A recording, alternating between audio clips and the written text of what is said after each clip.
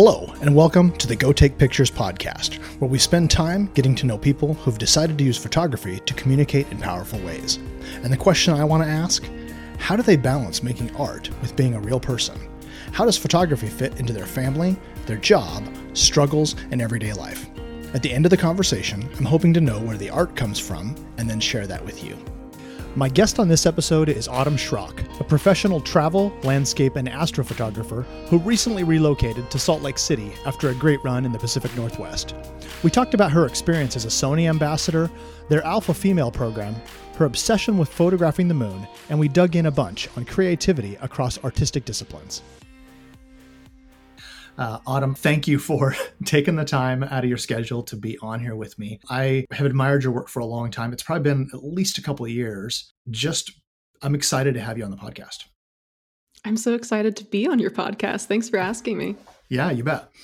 Well, I think it's probably fair to mention I've had Nate on here twice, and you guys do a lot of work together. If anybody's been paying any attention to the podcast at all, and they've listened to the previous episodes, they probably are already familiar with a lot of your work, and they've probably seen you on some videos. Would you tell us a little bit more about yourself? Sure. I am a full-time professional photographer, and I specialize in travel, landscape, and astrophotography. I just moved from Seattle to Salt Lake City, so I'm still settling in and sort of finding my groove here in a new city, but I love it so far. Well, that's a huge move, and you didn't tease with that too far in advance. You guys just kind of dropped it on everybody. I have never been to Salt Lake City before. I had never even seen the house that we moved into. Nate and I were kind of just getting a little bit tired of the Seattle gloom, and we were both living and working out of an 800 square foot apartment. Honestly, that's being generous in the square footage. And it was getting really tough. It's pricey. And so we were like, let's maybe try something else for a little bit. If we don't like it, we can always come back. And Nate had been to Salt Lake City a lot, and he loved that it was super close to the mountains. I mean, it's like on the mountains basically. Right. And I just trusted him that I would like it. And then we got here and my mind has been blown. It's gorgeous. I love it. Yeah. Well, I think that I don't know the specifics on climate, but I know that a lot of times when you just cross over once you cross over a mountain range, it drastically changes everything. And out there, you're a couple mountain ranges away from the coast. So you end up with, I mean, it's ridiculous. It's up in the, couple 100+ days of sunshine a year. Yeah, it's fantastic. My plants are very happy. Yeah, nice. So you've just been down there for what, a couple weeks now? Maybe less than that? Yeah, I think it's been about 3 weeks now. Okay, 3 weeks. Yeah. Well, that's really exciting. I've had a couple different friends that have moved down to that area from the Northwest, and it's been the same kind of thing. They just go, oh my, you wouldn't even, it's my brain and my skin and my vitamin D it's like they all came to life. It's like I'm a new person. Yeah. I mean, Seattle will always be home to me. It's not where I was raised, but it's felt like my sort of adoptive home, if you will. Sure. So it'll always hold a dear place in my heart, but I am thoroughly enjoying winter sunshine. That is for sure. Well, you've posted a couple pictures over the last few days that have stopped me in my tracks. I'm like, oh yeah, that's a sunset. I cannot believe it's like every single night this week we've had amazing sunsets. It's fantastic. I love it. That's really cool. So you mentioned you spent a lot of time in Seattle area. Feels like home, but where are you actually from? I am actually from Indiana, which is a very exciting landscape. Yeah. So exciting that there were really popular sitcoms based on things in Indiana, right? Oh yes, indeed. Parks and Rec. I had actually never seen that until 2020 maybe. Wow. Yeah, I had kind of stayed away from it purposefully. And then Nate told me, you have to watch it. You're going to love it. And of course, I fell in love with it. And it's interesting watching it as a Hoosier because there are so many things that other people probably don't catch that I'm like, oh my gosh, that is so Indiana. Well, I don't know if have you ever watched Portlandia? Yeah. Okay. So, I mean, being somebody I'm not originally from Portland, but have lived here, I want to say it's close to 20 years at this point. And it's so spot on that a lot of times you're kind of offended because, you know, I go, okay, yeah, they're making fun of somebody. And then I realize, no, they're making fun of me. I am that person. I have stood in line at brunch restaurants for ridiculous amounts of time and that sort of thing. So, yep. Yeah, you know exactly where your chicken comes from and how it lived. Yeah. The first time I saw that episode, I had been to a restaurant that had all of that information listed. Wow. That had all of the poultry from this farm came from. It didn't have their name, of course, but sure, it did say what farm they came from, and it was a local farm, of course. Of course. Nice. So Indiana. So how did you end up in the Seattle area? I was in Indianapolis and I had just graduated college and a job opportunity randomly came up down in Louisville. And I was like, I guess I'll do it. I'm not really doing anything super important here in Indianapolis. Nothing's tying me here. So the job was retouching jewelry and watches for Amazon. Oh, wow. Okay. So I moved to Louisville. I was there for about 10 months. I was photographing their scale images. So if you go through some of the product images, you'll see like a light blue outline of someone like holding a book or something for scale. I was shooting those and then retouching photos as well. And a crew had come out from Seattle to sort of help set up the warehouse that I was working in. And they all told me how amazing Seattle was. And I'd always wanted to visit. And so, of course, I had to visit. And then I instantly fell in love. I was like, these are my people. I belong here. And, you know, Amazon is here so I can transfer. And basically that was it. And I moved out and I worked for Amazon for a little bit. And then literally, I think it was 2 or 3 months after I moved there, they were like, oh, hey, yeah, so you've shot everything. There's nothing more. And I was like, wait, what? So then I had to find another job, but that's where I fell into graphic design, actually. So that's a whole nother segment. Yeah. No, that's such an interesting background because I think a lot of having a graphic design and retouching background is not something that most landscape, nature, adventure photographers have. That's so true. Yeah. I mean, I know a few. It comes up every once in a while and it's almost surprising. Sometimes you go, you know, like, oh yeah, you know, you need a logo. Oh yeah. Well, you know, Keith can do it, you know? Sure. Like, oh, you mean Keith, the guy who shoots all the eagles and stuff? Yeah. Oh yeah. Okay, cool. Hey Keith, let's work this up. So it's kind of funny. It surprises me because I'm so awful at graphic design. I'm one of those, I'm just dangerous enough that I can kind of make stuff that looks, you know, passable, but it's not exciting. Sure. Yeah. It's a skill just like photography, you know? Yeah. You can be naturally good at it, but you can also learn a lot about it and get good at it. Yeah. So you moved down to Louisville. I love how you are obviously from the area because you say it the right way. I've never been there, but I pride myself in having at least somewhat correct pronunciations of towns that are, you know, you wouldn't pronounce it that way unless you live there. Sure. But you moved there to take a job doing shooting product photos and retouching. So you were already in photography back then. Yes, correct. You have a degree in photography as well.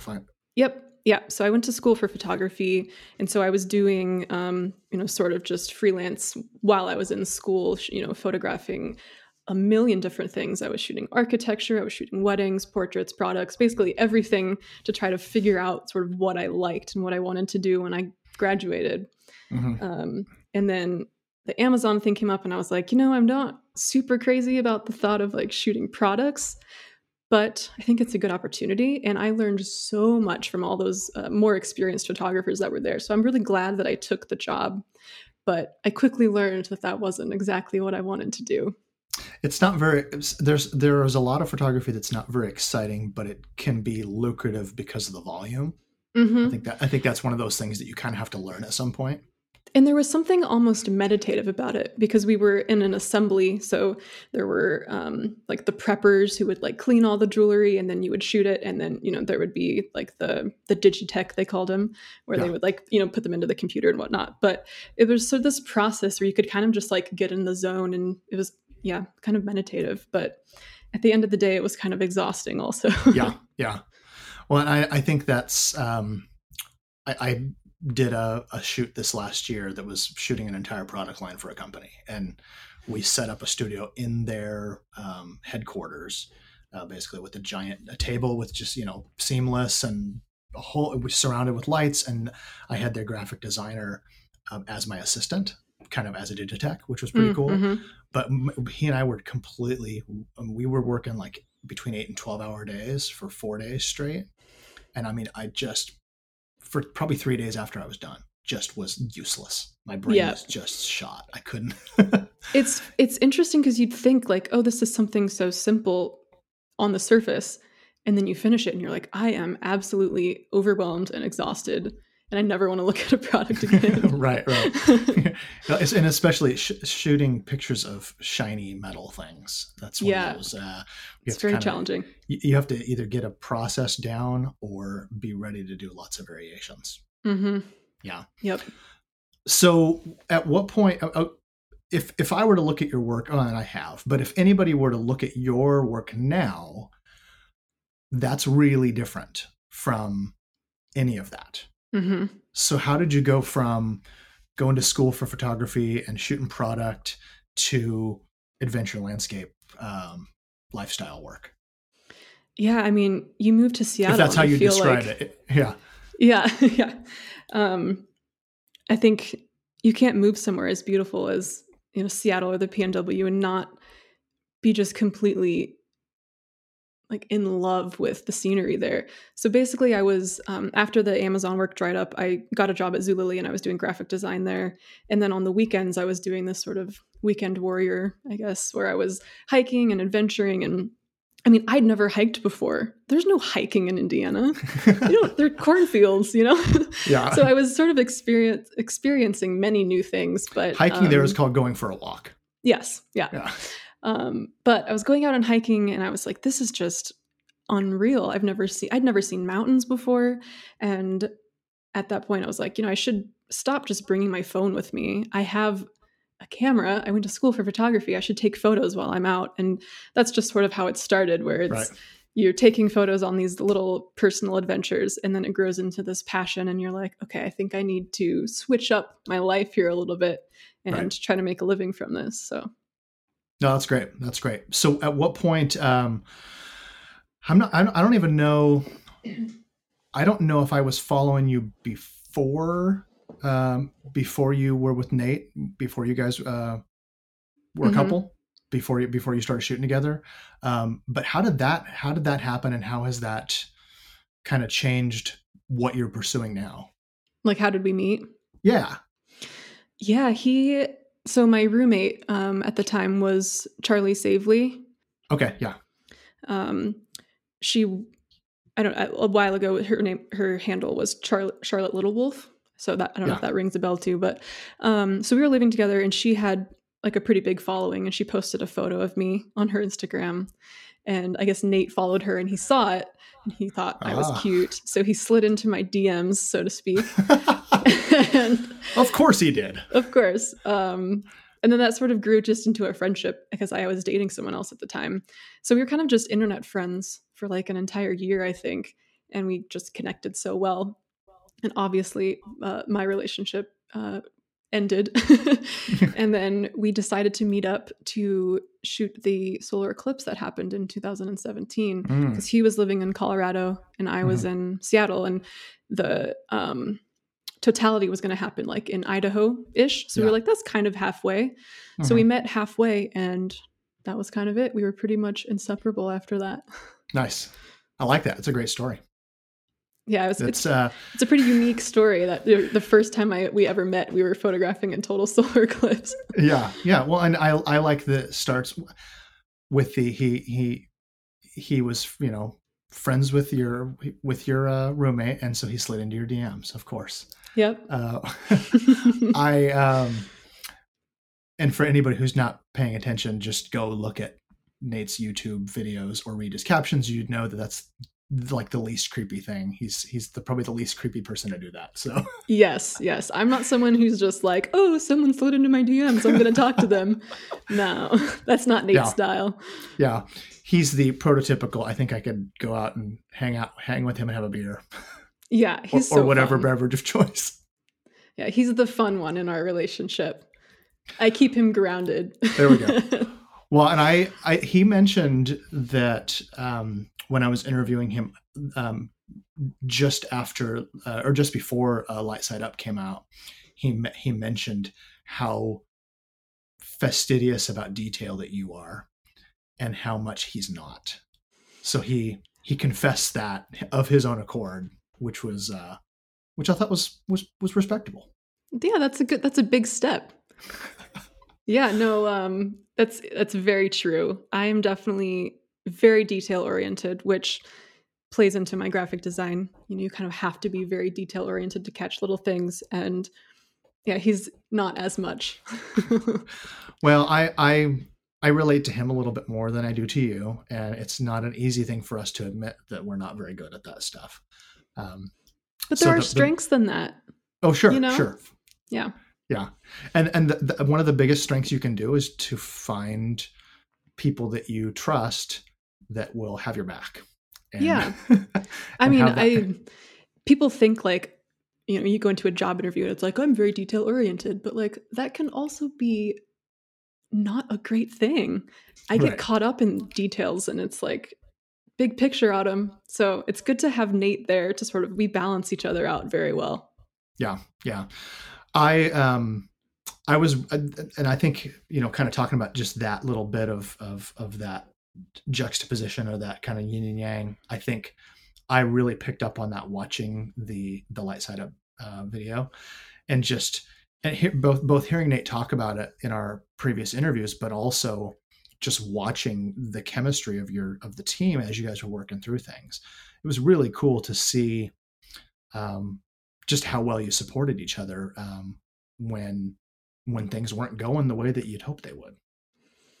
Yeah, that's actually interesting that you picked up on that. I haven't heard that from anyone yet, but that's really interesting.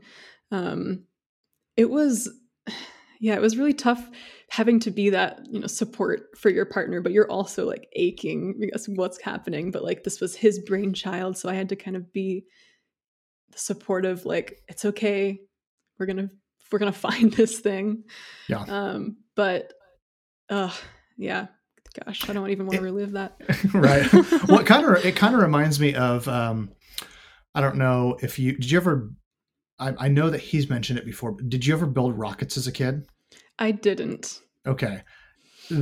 Watching it was kind of like both doing it myself, but also watching my now teenage sons do that when they were, you know, probably at like 10, 11, 12. And you build this thing, and sometimes they take off and it's awesome. And other times they explode on the launch pad.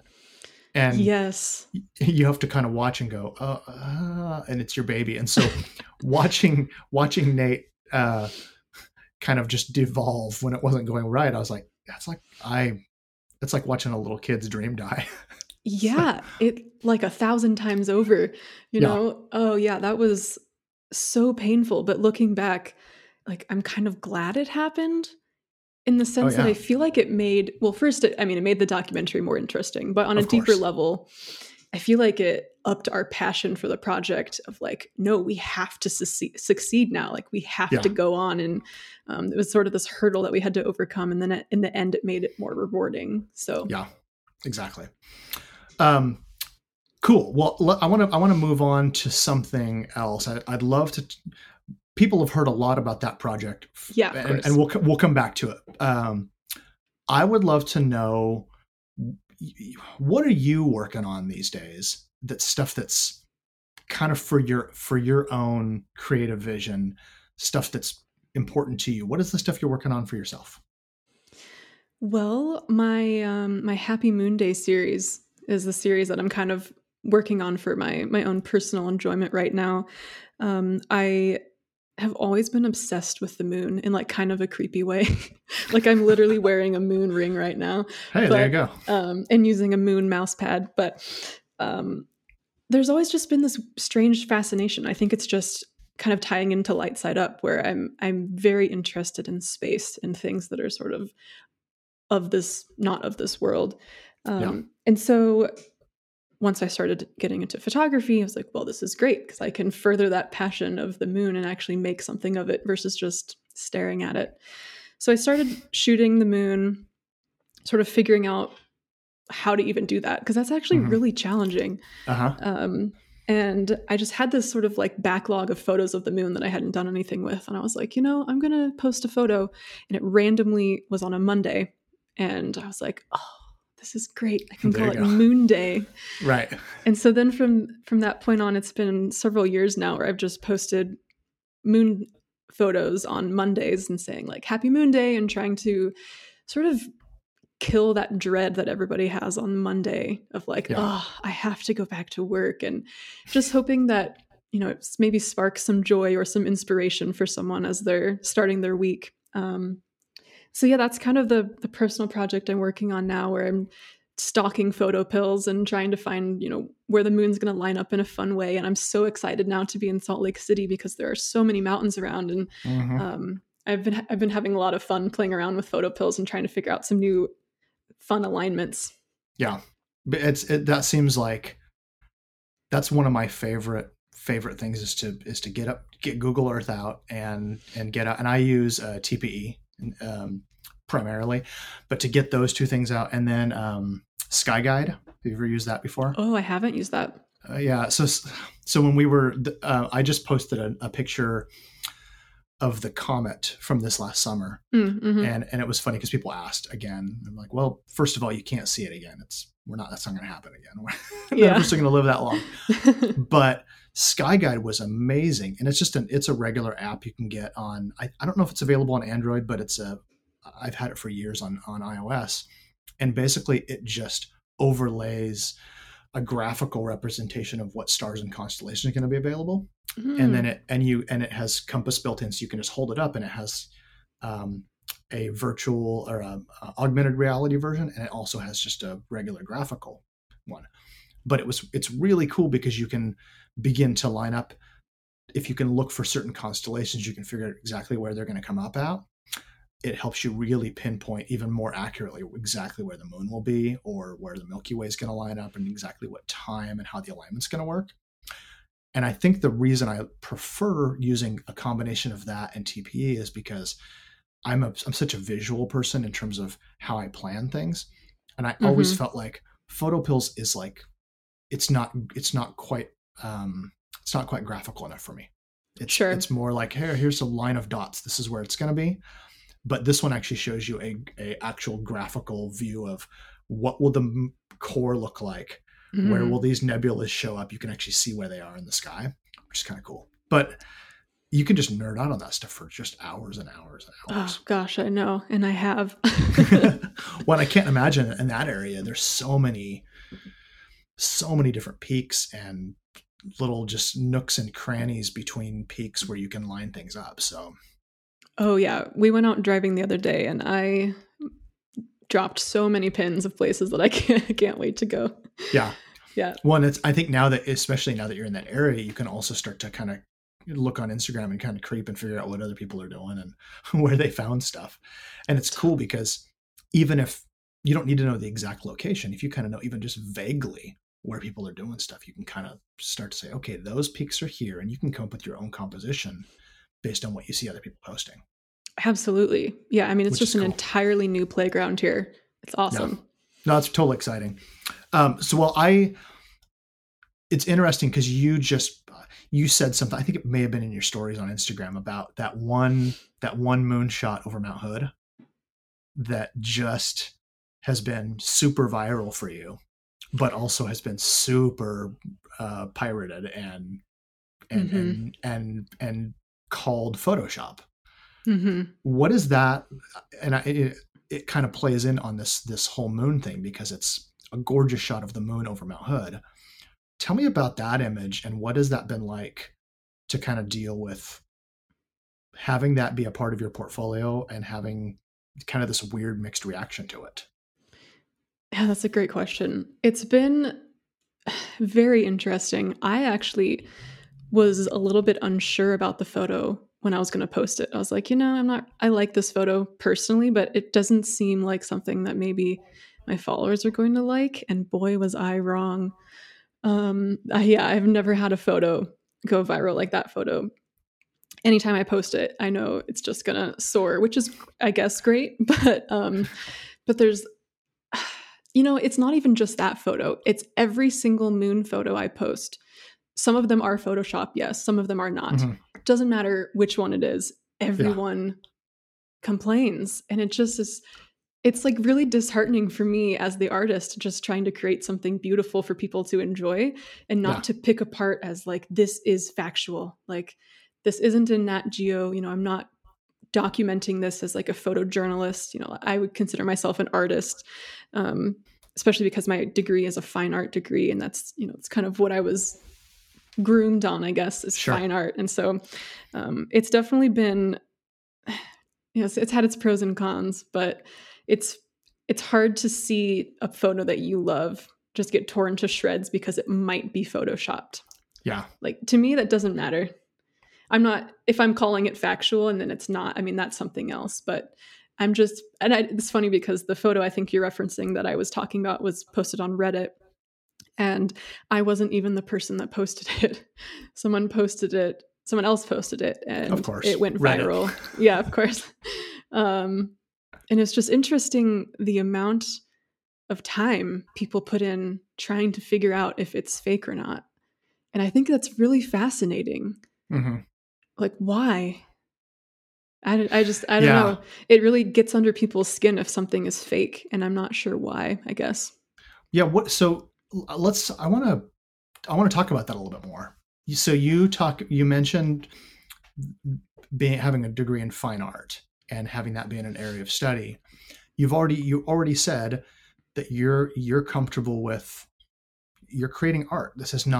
You're not a Nat Geo photographer.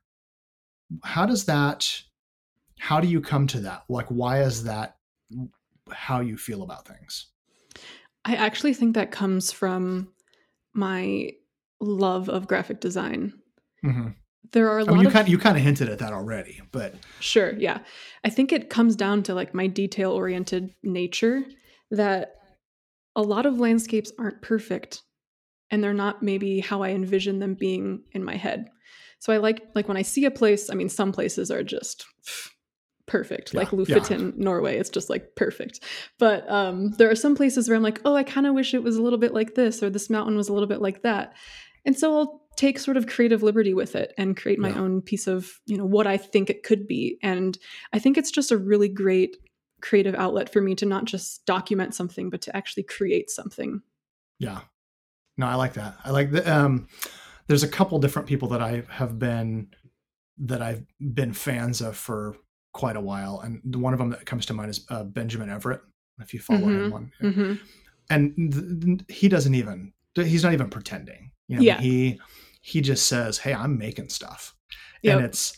And it's interesting because it's so ethereal, almost all his work, but perfect gradients, perfect, everything is sculpted. And it's, and there was even one image that I posted. I think the first time I ever saw it was an image of, and I recognized it. It's like, well, that's Lake Tahoe, but it was like Lake Tahoe from a dream. Yeah. It's like you just took it up a notch. And Away I Flew. And I want to say Gerard. Oh, I don't remember. Armijo. And he's actually here in the Portland area. And it's same. He has a very similar kind of aesthetic where it's just, I'm going to start with a photograph as a base, but I'm going somewhere completely. I'm using it as a canvas, and I'm going way off into Fantasyland. I just really love that. But it's also interesting for me to love it and yet to not have that be a thing that I want to do. Absolutely. I mean, there's something about, I appreciate paintings so much. I actually when I went to college, that was my degree initially, was painting. Okay. I love painting. And it ties into a lot with my photography, which I'll get into in a second. But I quickly realized, even though I love it, it's not something that I wanted to do with my art. It didn't speak to me like photography did. But I still appreciate it, and I love it for what it is. And I don't try to, I don't know. I don't rag on a painting because it's not real, I don't know. Yeah. But I bring a lot of painting techniques into my work. Every photo that I post is like, it has my strokes in it in some way, whether it's dealing with the shadows or the highlights, or I do a lot of like selective painting in Photoshop. So it definitely is something that ties into my work, but it's not something that I completely replicate, I guess, if that makes sense. Sure. No, it totally does. Well, so I'm gonna fish a little bit for something, because I'm thinking you and I have something in common here. I've been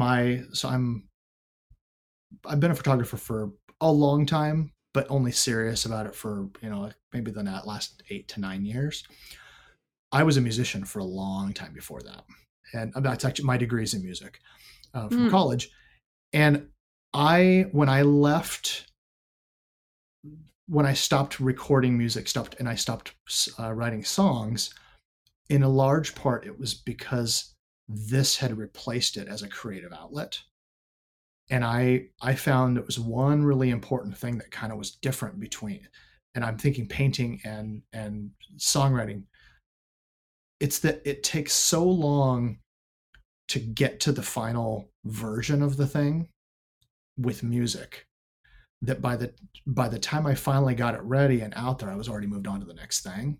And it's like the creative process took so long that I just never could engage with it the way that I really wanted to. And photography is like, I can have that.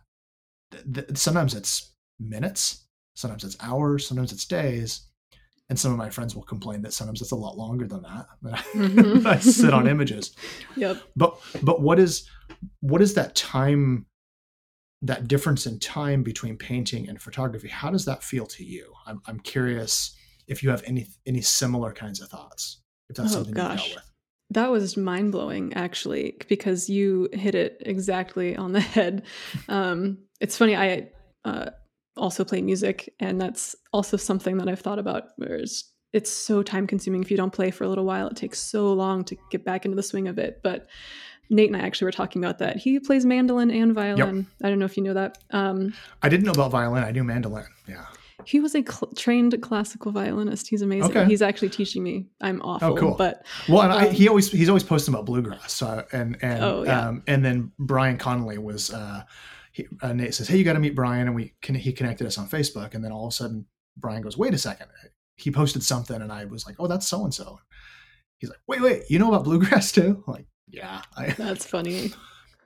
Yeah. So anyway, what's your musical background? Both of my grandparents were music teachers, and I was forced onto piano when I was about 5. Hey, that's how that happens to a lot of us. Yeah. And I really hated having to practice in the recitals when I was a kid. And then once I got to about 7th or 8th grade, I just loved it. And I played religiously every single day after school. So yeah, it was sort of this like, I'm born out of this trauma, so to speak. Yeah.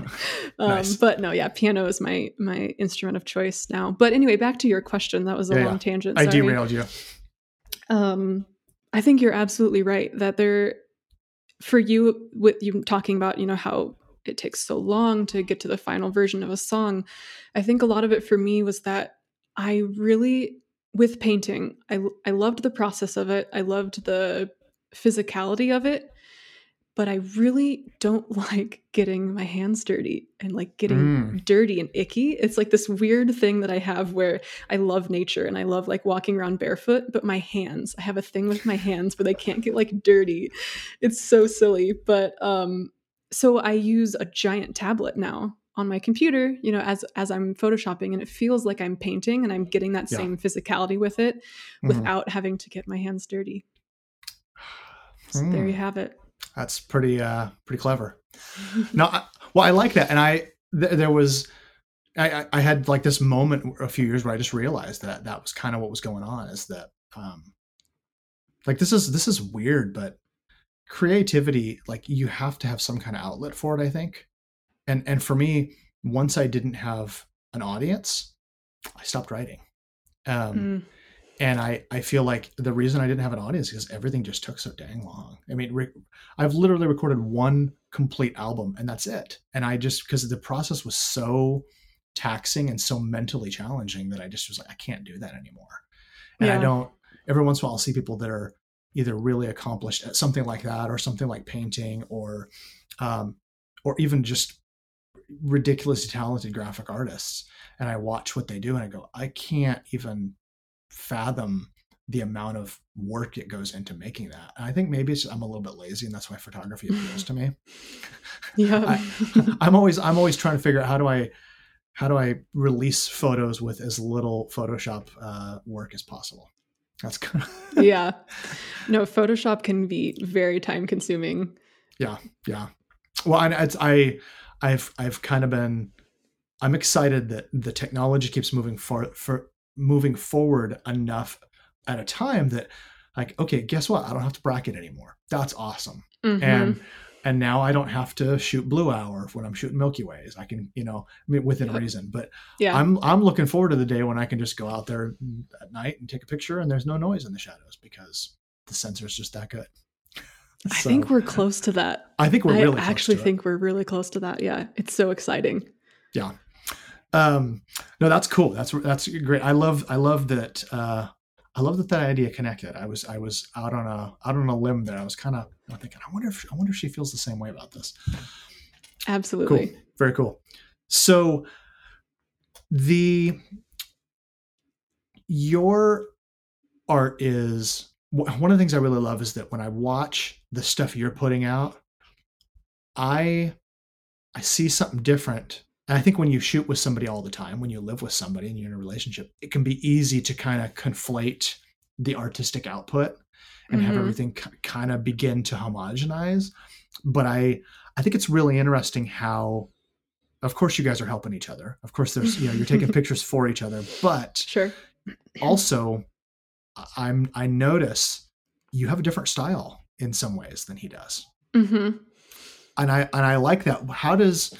Do you think so? Is that something that you are aware of? I do think so. And I think Nate does too. Mm-hmm. It's funny just to be clear, I think that's a positive thing. No, I do too. I think when you are so close with someone living and working together, basically, we're together all the time. You're so right. It's really easy to just pump out the same thing and sort of mesh into one being. But I think it's been important for us as artists to still have our own lane and still have our own sense of self. I think that's really important just in a relationship in general, but also just for an artist to know who they are. Yeah. So it also comes down to, my detail orientedness and Nate's not as much, maybe. Like that definitely, like parts of our personalities, I think, come out in our work. Sure. And I think that's what helps differentiate it. But he has such a way with capturing wildlife that I don't quite have. I think it doesn't speak to me as much. I think. Yeah. Like there's something about just like a tranquil landscape. I'm very drawn to water. I'm a Pisces. I don't know if you're like into any of that or not, but Aries. Okay. My rising sign is in Aries. All when I was in college, especially, I had somebody say I was basically like a bulldozer. I just kind of, I know where I'm going. And if you don't come with me, get out of the way. Because I'll just push Aries. Right through. Yeah. I've always been like that. And I feel like my wife, we joke around. I'm like, it's not that I'm cocky. I'm just confident. Yeah. I mean, you're a fire sign. You're fiery. I just know what I'm doing. I at least, or I think I do. And then I'm usually pretty good about admitting when I've barreled through and I was wrong. But I very rarely doubt going into it. That's an amazing quality to have. I mean, as a Pisces, we're very like indecisive. So I'm always kind of like, I don't know what I want to do. So I think having that sort of confidence of like, I'm just going to go in and do it. I mean, that's awesome. Yeah, well, I think I've probably met, at least a dozen other people who are, who are similar to me. They're like, I go, hey, when's your birthday? And we basically figure out their Aries as well, where we don't have stage fright. That is just not a thing with people like me. I played when I was playing music. I mean, it didn't matter if I was, in a coffee shop and there were 5 people there, or if I was at some big conference and there were 5,000 people. I don't care. It doesn't make any difference to me. So, but it's not because I think I belong up there. I just don't like, well, whatever, it's what it is. I think I'm just a realist. I'm like, well, I'm going to do well either way, or I'm going to make a mistake either way. It doesn't make any difference how many people are watching. I envy that because I have the same mentality where it's like, it literally doesn't matter. I'm a human. They're a human. We make mistakes, but we also do cool things. It doesn't matter. But my body, no, like it will still shake no. And like, no, I have to admit, Nate and I have been together for, I think like 3.5 years. He has never seen me play piano. I will not play in front of him. Yeah. Does he hear you play piano from the other room? I think he's heard me. Yes. I mean, you know, I don't always play with like headphones in or anything, but yeah. I think he's heard me, but not it being an obvious show. Does that bother him? I don't think so. I think he gets it in a sense. Yeah. Like I hear him play mandolin all the time, and he doesn't really have much stage fright. But I think it stems. This is a different little tangent. I'll make it fast. But I think it stems from when I was a kid. I had a pretty traumatic recital where I forgot what came next, and then I had to start over. Yeah. And it was incredibly traumatic to me as like a 10-year-old, I think. And so I get really, really nervous about playing in front of people now. And I know it's really stupid, but it's just this thing where I just get really nervous. That's the classic, that's the from a Hallmark movie or something like that, right? Yes. You have to start over. Oh, gosh, it was awful. I mean, nobody cared. It was like a 10-year-old playing piano, but it mattered to me. Partly, I think, because I'm a perfectionist, that detail orientation. It's like I can be pretty hard on myself if I mess up, even though I'm not hard on anyone else for messing up, but myself. Yeah. Well, I think looking at your career and your work, I think it served you well. I think you're okay. Nothing to worry about there. Well, thanks. I appreciate that. So, switching gears a little bit, you have been working with Sony for a while now. I think has it been about a year or so? Yeah, I think it's been a year and some change. Okay. How did that come about, and what has it been like?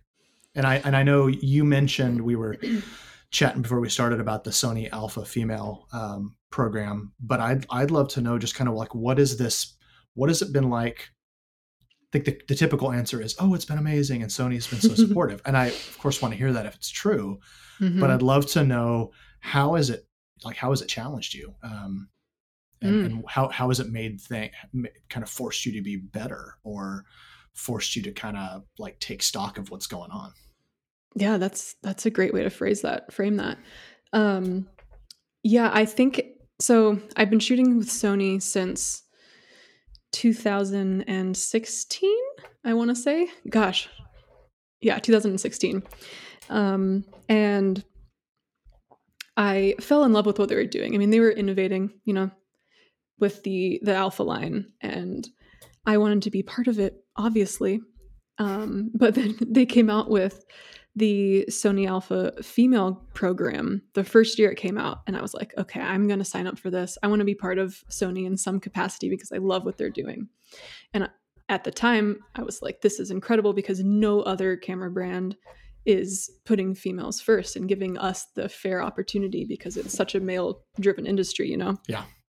And so I was like, this is fantastic. And so I applied and I didn't get it. And I was like, great, this is going to push me forward because I really want to work with them. So then the next round, I applied again and I didn't get it. And I was like, oh, man. And then I think it was about 2 weeks later, they called and asked if I would be an ambassador. And I was like, no way. And so that was incredibly humbling, first of all, because the team is legendary. I mean, absolutely legendary. And I felt like I was just this little tiny baby in the bottom of this pool of like amazing, beautiful koi fish. And I was just like a little tadpole. So Nice. it's been very, very challenging just trying to feel like I'm putting out work that's worthy of being a Sony ambassador, you know? Everyone that is on the team is absolutely incredible and so supportive. It's funny when you post something on social and you have all of your like Sony friends commenting and just like trying to be there for you, and that's awesome because I feel like the photography community can get a little bit competitive where you're like, oh, I like this photo, but I'm not going to comment, I'm not going to give that satisfaction. I don't know, there's like this weird like competitiveness that I really dislike, but I love that the Sony team feels like a little family. No, that's great. That's good to hear. When you mentioned it, Sony, the really featuring women and building out a program to make sure that they're not doing it to be patronizing. Like that's one of the things that's really interesting is that there is no, quote unquote token females involved with the Sony program from what I can see. And I'm as an outsider perspective, I've been shooting on Sony cameras since 2012. So back before the Alpha series existed. And it's been interesting to kind of watch how this has come about. And when you go look at the pages for the Alpha Collective and the Sony Artisans, it's inspiring to see how many super talented women are involved and are given they're not presented as second class or in a smaller number than the men in the group. And I really find that inspiring because Sony is still the only one doing it. Like that's the part that's kind of crazy is we're now nearly 3 years into this Sony Alpha Female, not just the mentorship intern program, but also just them pursuing this as something they care about. And the other companies are not keeping up. They're not even trying is how it looks. Yeah, it's actually shocking because women make up such a huge portion of the photography community in certain segments, like wedding photography. That's primarily women from at least my experience. And there's so little support for them from Nikon or Canon or, the other companies. And it's really shocking that in 2021, there aren't any other companies doing the same thing. Like you said, and I love that Sony now this year, they launched the Alpha Female Plus program, which is, they're really trying to grow like, underrepresented voices, which is incredible. And again, none of the other companies are doing that. And it's sad to me because as a woman, when I'm out in the field, what I have to deal with is very frustrating. I'm not sure if, as a man, if you've had any experiences, but anytime I go out shooting with Nate and somebody sees that he has a camera, they talk to him and him alone. And I'll try to interject and talk about camera things. And it's like, it's like they glaze over and that I don't matter. And it's really interesting. It really frustrated me at first when I was like really starting into it. I've kind of grown to ignore it now, and sort of try to make myself a little bit more present, I guess. But it's something that can definitely get you down really, really quickly from someone just saying, oh, you're a woman, so therefore you can't be a great landscape photographer. Do you find that that's a generational thing at all, or is it kind of across all age groups and that sort of thing? I think it's across all age groups that we've experienced it with. I will admit Nate is more extroverted than I am, so he talks more than I do, but still, that's an understatement, right? Anytime like we're conversing about something and someone comes up and then they just ask him all the questions and it's like, I'm here too with a camera. Yeah. So it's just really fascinating to see. And it hasn't really changed much, even with, Sony coming out with this program. But I think we're just sort of the tip of the iceberg. I think it's changing. It's just slowly. Well, one thing that I've thought was interesting is that, well, I mean, this is a good one. The new video release for the A1 camera had your old roommate in it. Yeah. As one of the featured artists, showcasing what this thing can do. And I mean, a lot of the footage in there was from her expedition that she did. Totally. Which was really cool. Awesome. Yeah, and there was another the artisan as well, who was a female, and I was just like, yes, Christina Mittermeier was all over that video. Yeah, which was cool. She's one of my heroes. She's kind of next level, right? I mean, oh yeah, I mean, she is on another planet. it's always, and it's interesting to me to see the that her and Paul are both involved with Sony. And yet they both are kind of doing their own. I mean, they're doing things together, but they both have their own voice. And I love that she has her own voice. That she's not ever. It's never presented as like, oh yeah, this is Paul Nicklon's wife, right? It's right. Oh gosh, I can't even imagine that, right?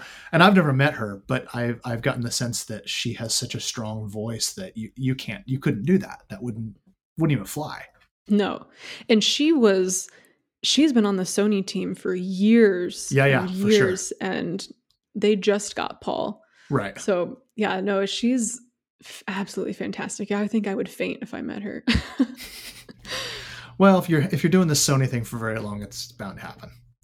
That's true. I'm really bummed that the first year of my ambassadorship, the big get together, the condo, was virtual this year. I was really bummed. Yeah. Although it was kind of funny because I've never. I'm also a full-time photographer and primarily commercial and lifestyle work. And I could never justify like the expense to go to it. So I was all stoked this year when it was virtual. I'm like, hey, cool. I get to be part of this. Cause I would love to go, but every time I'm like at that price tag and going, well, that looks like marketing money or an upgrade to my computer or saving for my kids' college. But yeah, that's so true. That's true. But I hope it happens at some point. That looks like an amazing opportunity. Well, so that's really cool. What do you hope happens with that program? What do you hope to see Sony accomplish with that, and how do you want to be part of it? I just hope it continues to grow. Like this year it expanded to the Female Plus and they're giving out more grants. And I just hope that they keep continuing down this road of like amplifying these voices. And then finally it gets to a point where alpha female is a huge part of the photography community. Yeah. Like right now it feels kind of like a small little subset. And I hope that they grow it to be what it can be. I think it has huge potential because there are so many women out there who feel exactly like me, like that their voices kind of get hushed. So yeah, no, that totally makes sense. I during the Kando event in the summertime and in this last creative, I don't know what they called it, but that big fancy weekend thing with all the teaching that happened back in November, I think, or maybe early December. Creative Space. Creative Space, yeah. Yep. I totally fanboyed out over Taylor Ree's documentary work. Yeah. I'm such a giant fan. And I'm one of those people that I'm like, I think Renan's cool, but I think she's really, really cool. And so it's exciting to me to see people that where it's just, these are serious artists that are doing really, really meaningful work. I love seeing that celebrated. I love people like that being rounded up and given opportunities and given resources and given the push of a company like Sony to say, hey, like, we believe in what this is, because some of the documentaries that she's been putting out, they're so meaningful. And I love seeing that. I love it being like, that stuff I believe in, and it's cool to see a company put their money where their mouth is. Yeah, I mean, you can very easily tell that they genuinely care, that it's not just a marketing ploy. Like, you can tell they genuinely care. I mean, the people who run the entire like Alpha Collective and the Artisan teams, like, they're women. It's awesome. Yeah. No, it's cool. Yeah. Well, we've been rambling on that for a while. I'm excited about it, and I'm excited for you because it's it'll be fun when they open these things up, because I know they take you guys on some pretty amazing trips. So, oh yeah, I hope they continue that. Here's hoping it opens up soon. Yeah. Yes. Cool. So what's coming up next? What is the stuff that you mentioned, the moon series? Mm-hmm. But what's the stuff that's got you excited about being a photographer right now? And what do you? Obviously, you can't share everything. You can't tell us all the secrets that you're up to. But what are your goals? What are the things you're hoping to do over the next, couple of years? Yeah. I'm, Light Side Up really lit a fire under me, and I am so excited to just photograph aurora. Like, I am so stoked on it that I am really sad that it's February now and it's dwindling. But that's kind of what I've put into my goals, is just I want to photograph more aurora. I love teaching about the aurora. So I'm teaching in 2 days, February 12th at the Night Photo Summit, talking about aurora and basically just continuing this exploration of night photography. I'm into it, but I feel like there's so much more to dig deep, and I'm just really excited to sort of further that. As far as like commercial projects, I have some, but I cannot disclose of at course. this point. Hey, I'm in the same boat. Sometimes they're exciting, sometimes they're just lucrative. But yeah, I get it. I'm in the same boat. That's cool though. Well, I'm sure we'll applaud when they happen. You make sure you say something. Yeah, hopefully Norway will let Americans in soon. Yeah, exactly. Well, I've never been. I am one of those kind of home.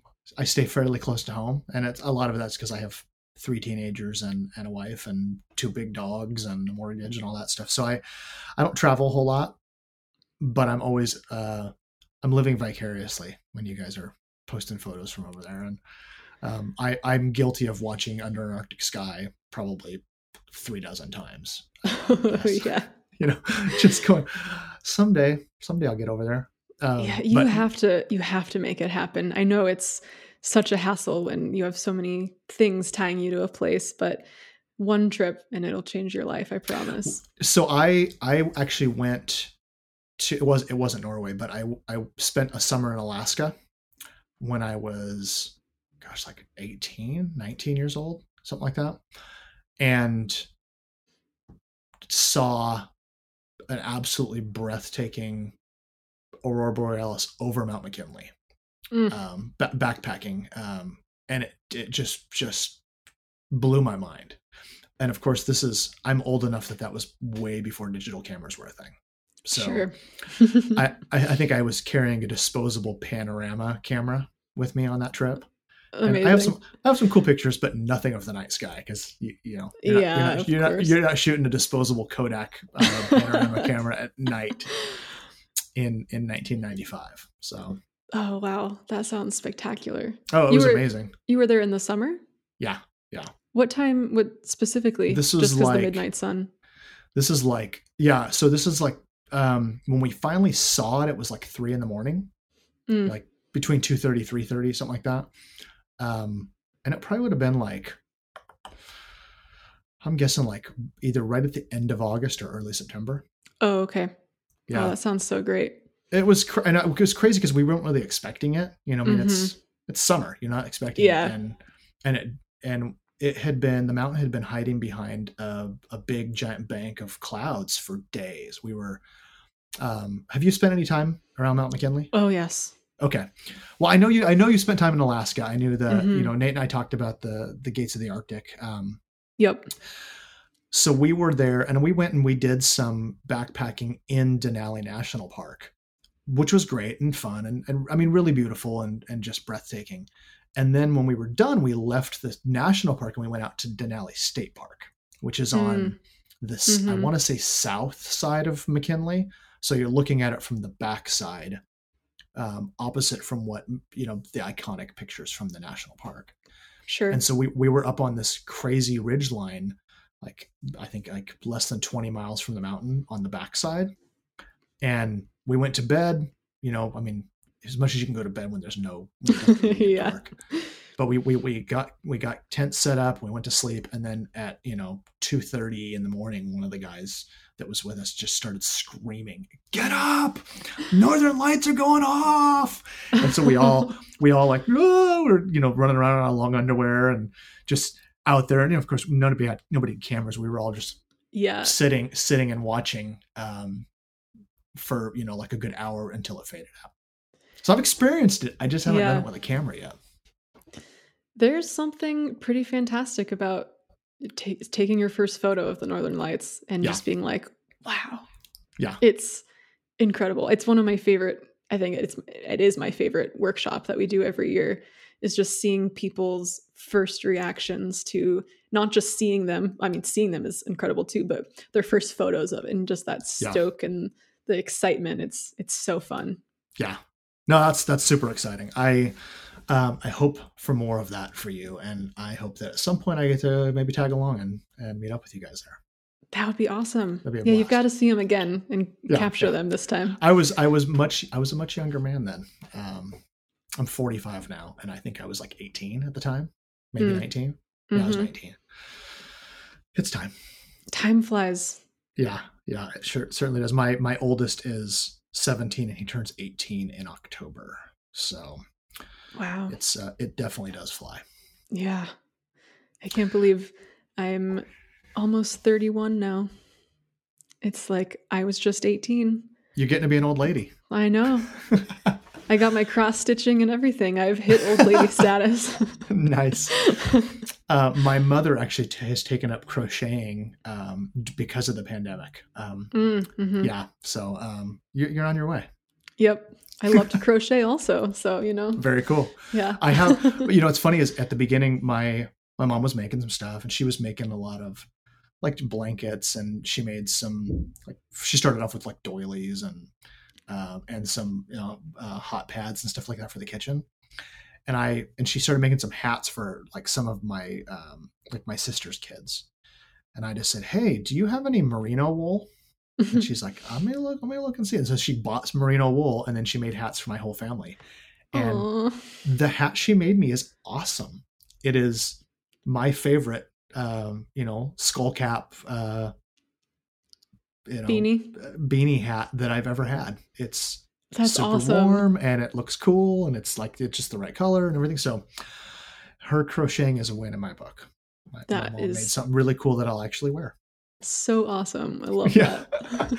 Because it's hit or miss, with moms, what they make you. Yeah. Well, and she was never really crafty like that. I think she did some cross stitching when I was younger, but it was kind of cool to have her go, "Hey, I made this," and I put it on. And you're kind of like nervous. I don't know if this is going to be what this is going to be like. And I put it on. I was like, "That's cool." And then my wife put on hers, and it's cool. And so all three of my kids. Grandma made us great hats. We like these, so no complaints. Good job, Mom. And without the pandemic, it probably would have never happened. Well, there you go. So something good has come from this. Yes. Well, so we are coming up on an hour here. Actually, we're over an hour. But I would love to know two things. First of all, I'd love to know if there are any people that you think would be a good fit. People that I should talk to for this podcast. I think you should talk to Coco Perry. Okay. She was one of the first Sony Alpha females, and she's a stop motion artist, and she is absolutely incredible. I am so inspired by her all the time, so she would be a really interesting one. Okay, cool. I'll definitely look into it. Is this somebody you can introduce me to? Yes. Perfect. That's the best kind. It's the people have a hard time saying no, and when like, I was on there, you should do it too. Yeah. Yeah. She's awesome. Very cool. Anybody else? Have you had Brian Conley on yet? I've been trying. We've been Facebook messaging for a few months, and I keep pestering him every so often. So now you can pester him too. Okay, yeah, I'll pester him. Yeah, because I love his work, and he was a little reluctant, and I've had a few people that just say, I don't know if I have anything to say. I'm like, of course you have something to say. Yeah, especially Brian. He's a really great dude. Yeah. Yeah. Very cool. Okay. Well, you and Nate both tell him, answer Dan's Facebook message and schedule an interview. All right, will do. Well, cool. Well, Autumn, what's the best way? Where would you prefer people to go look at the work that you're putting out there? Well, you can find me on Instagram as Otpops. That's probably the place where I post most frequently. So. Cool. Very cool. Yeah. And then I'll put a link to that and maybe a couple of those moon photos. We'll put them in the show notes so people can find that stuff.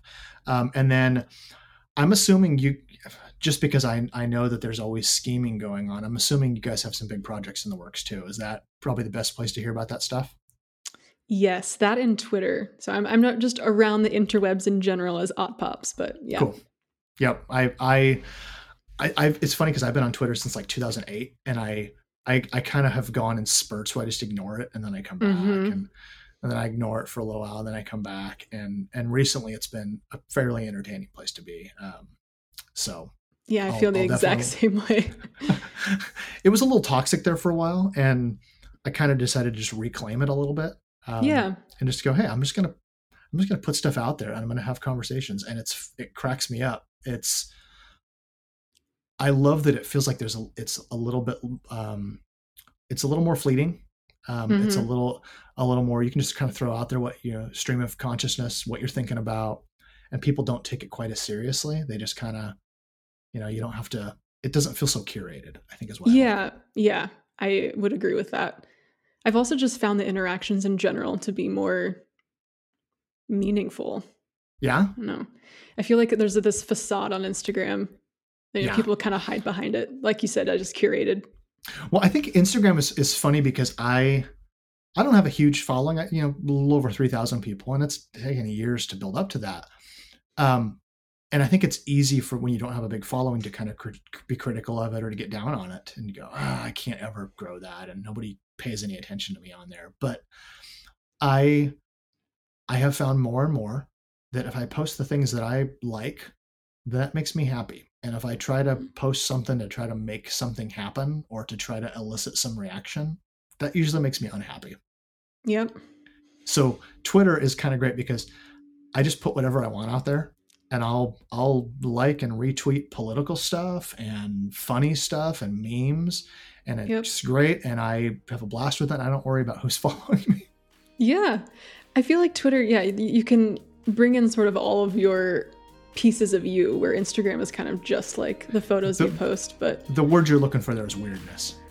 Yes. I retweet Lord of the Rings things all the time. Of course. And it's like, I don't care, Yeah, it's something that I'm interested in. And well, you should. That's great. Well, thank you so much for taking the time to talk with me. This has been a lot of fun. Yeah, thank you so much again. Thank you so much for spending this time with us. If you like what you heard, please subscribe, share it with your friends, and leave a review on Apple Podcasts or the podcatcher of your choice. Also, I'm open to suggestions for interesting people to interview. So if you know of someone I should talk to, please reach out. You can reach out to me via the email link in the show notes, or you can send a message on Instagram or Facebook with the handle @GoTakePictures. New episodes are on the way soon, and if you subscribe, you'll get them as soon as they drop. But in the meantime, go take pictures.